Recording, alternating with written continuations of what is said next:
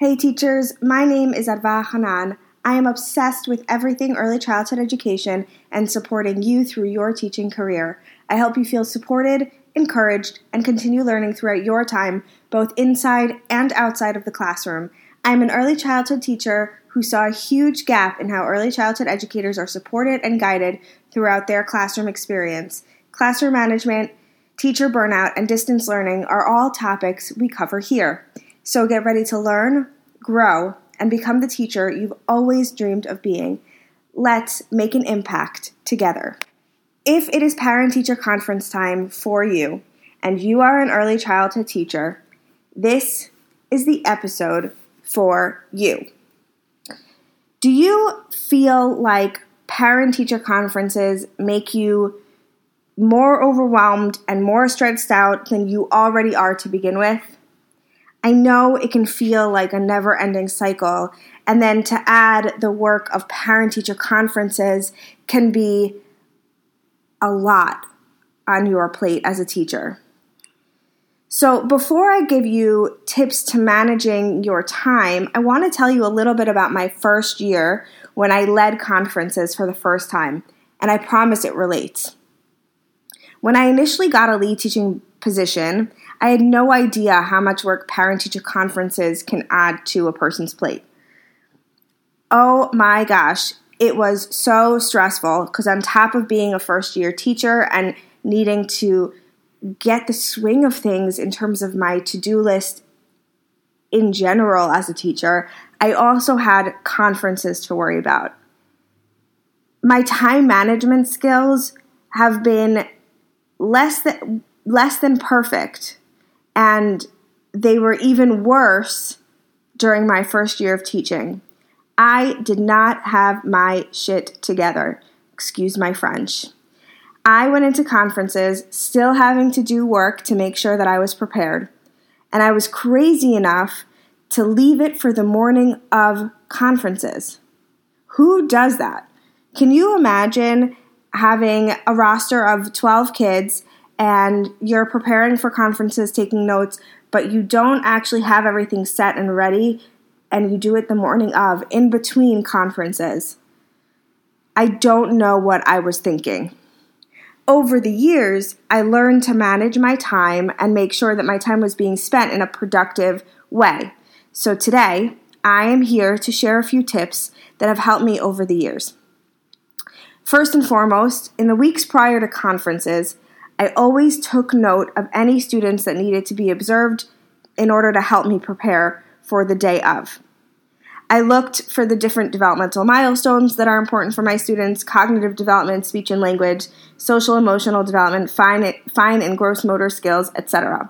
My favorite way to take notes is to have a notebook, and the notebook will be split into various sections, each section for a student in my class. And each day I would write in those sections things that I observed of each student. So it was my way of reflecting. And if you want a little bit more on reflection, you can always download my guide with the link in the show notes below, or you can always DM me on Instagram at Shaping Little Minds Podcast if you want a copy of it. It is completely free, I promise.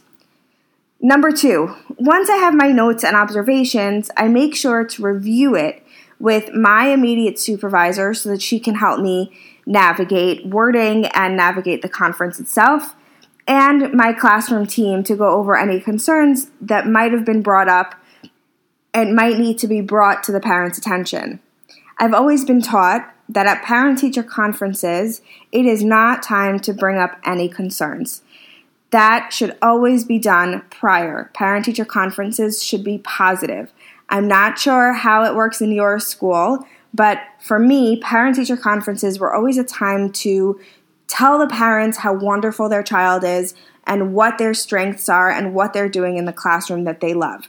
If there are any concerns, what I used to do is I used to start my observations about a month before conferences, and about 2 weeks before, I would reach out to any parents if I had any concerns. Number 3, because I knew that conferences take up a large portion of my time, I tried my best to use my prep periods in a productive manner. I don't think that a teacher can finish everything in a prep period because usually prep periods are 20 minutes, but it is helpful to at least get started during that prep period so the task is feeling a little less daunting. So here is a way to split up your tasks so that you can feel like you have been productive, that you know what you're getting done, and that you don't feel that like you're scatterbrained. So each day, have 3 specific tasks that you want to get done that day.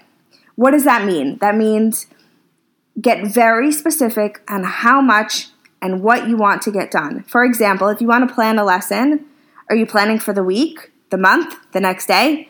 What are you planning for? So if you are taking a prep period to lesson plan, how much of the lesson planning are you going to do that day? Then set a time for how long every task will take you so that you know how much time you'll need to accomplish those tasks that you've set out to do that day. And last but not least, and honestly, one of the most important parts of this is stick to those 3 tasks. Don't let yourself get distracted. Don't let yourself get sidetracked. Stick to those 3 tasks. Those 3 tasks should be the most important tasks you are doing that day.